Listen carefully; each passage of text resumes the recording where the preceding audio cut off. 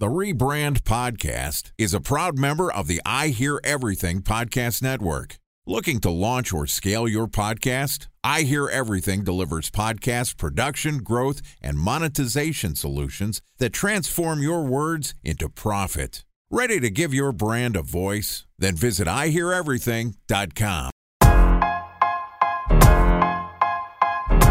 Welcome to the Rebrand Podcast, an I Hear Everything production. This podcast tells the stories of world-changing marketing campaigns as told by the people who build them.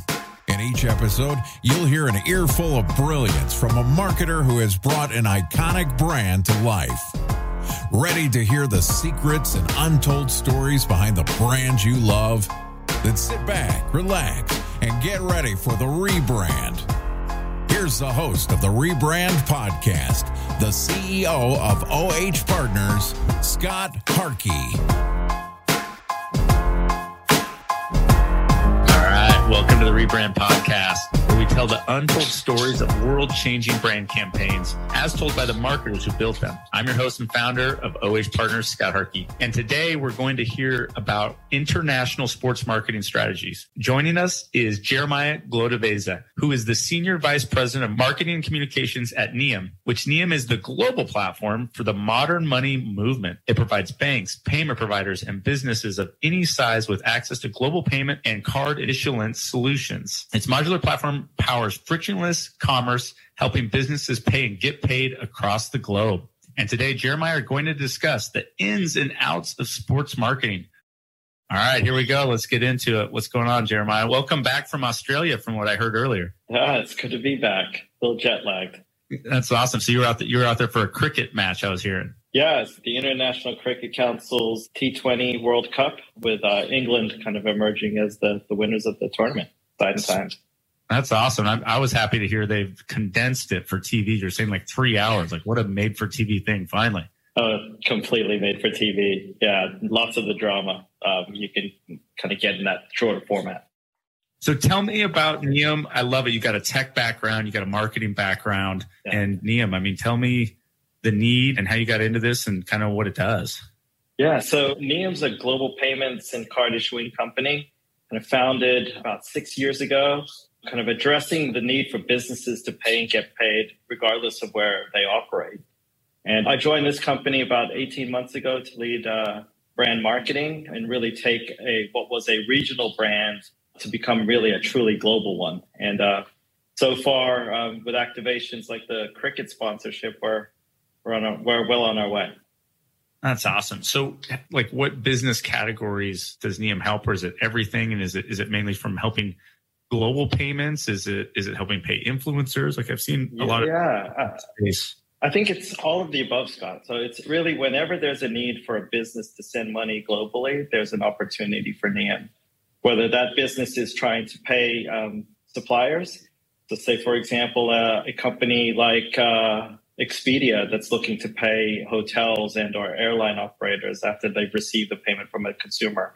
We're the company behind the scenes that's helping make those payments happen. Or if it's a business trying to transfer large sums of money from London to Singapore, we're also in the mix there behind the scenes, providing a real-time payment rail that enables those funds to get transferred in nearly instantly. Sports sponsorship, obviously, everybody in marketing has a take on it. There's been successes, there's been wasted money, and everything in between. How have you, as a brand marketer, found success in sports marketing? Yeah, I think you've got to look at sports marketing in I believe, a very unique way. So I think a lot of companies look at it just from an opportunity of slapping a logo onto a race car or at an event and really tracking eyeballs towards on those assets. When I think that sports marketing can be so much more, and it's really about the activations that you customize and work on with the sports body to really drive a unique connection with your clients.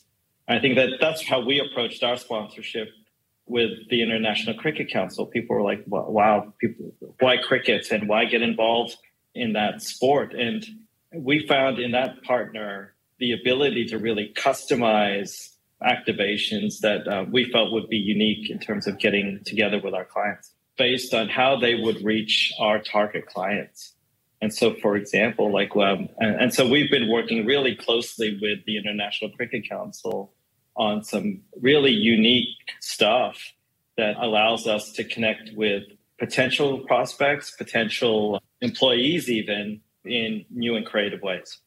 So it's not just about brand affinity. You've found a way to activate it, not only on an employee side, but customer side as well. And are you using hospitality for customers? Are you just finding their audience as a way to, of course, build affinity, but also get people in the funnel, whether customer or employee side? Yeah, I think hospitality is one way, but even that you can do in kind of unique ways. So, for example, it's one thing to take a client to a suite and wine and dine them to a great experience. But what we're trying to create together with the ICC are experiences that prospects and clients couldn't get in any other way. So, for example, we host an event on the eve of the championship game at the World Cricket Championships and allow our customers to kind of view a program where they're listening to a legendary player share their thoughts on the game in a really intimate, semi-private setting. And I think that is way more than hospitality and allows us to create some really unique content that we're able to then leverage on social channels. Oh, that's really cool. So there's just so many layers to this sponsorship, it sounds like, from a content perspective. Certainly, I love what you said about experiences, especially in B2B marketing. I think at least my clients in a B2B fashion, they can pretty much afford to do whatever they want, Correct. Walt Disney and Virgin, very few hospitality experiences I'm going to provide them that is going to blow their mind. Right. But really looking at it, what is something unique from an experience? And I think we've really seen F1 do this quite a bit. Like I was in Vegas last week and seeing how the F1 track's going to go through the town. And I haven't been to F1, but seeing some of my friends who've been involved, I was like, I get it. It sounds like cricket kind of is in that maybe stratosphere for you guys. Yeah. And I think the sport lends itself to some of these unique experiences, right? And we've taken a lot of lessons from F1 and the Paddock Club and some of the activities that association has done. But for example, at the last World Cup, we hosted a charity cricket match on one of the pitches where the semifinal was played, right? And few, if anyone, can really boast that they've had the ability to play on the court or on the field where their greats had just played the night previous.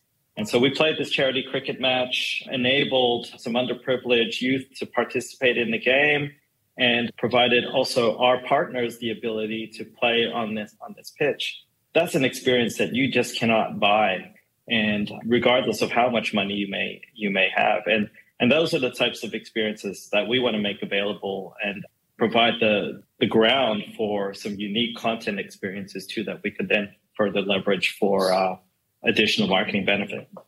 That's really cool. I do think, especially in the US, and I've been involved in sports marketing for a long time, and some of the promotions seem a little cookie cutter. So it's great to see, you guys innovate in a way that blows somebody's mind. Yeah. I agree. Actually playing. I love that. Where do you think other brand marketers are missing? And certainly some of these tactics and strategies are great, but any other tools from your playbook for brand marketers in terms of how to fully leverage sports sponsorship, or how do they think about it holistically? Or, what are maybe some low-hanging fruit options people should consider? Yeah, and I think some of the other brands might be missing the boat in terms of the amount of content that they could generate from their sponsorships, right? Mm-hmm. And I think that we're not unique in terms of the experiences that we provide. I think that a lot of other brands have similar access to be able to do this. We're just capitalizing on it, right? And so what I think more folks should lean into is just the amount of content opportunities that you can generate from a sponsorship and a sports marketing partnership, whether it's access to the game, insider tips on how the game is played. It creates for really engaging material. So, for example, we really work together with the ICC and one of their ambassadors, an ex-player named Ricky Ponting, where he went behind the game and talked about the technology and how technology has evolved the game of cricket. it's content like that is connected to the game, adjacent to the area that the sponsor is in, that make for rich, fertile ground for a marketing activity. Wow.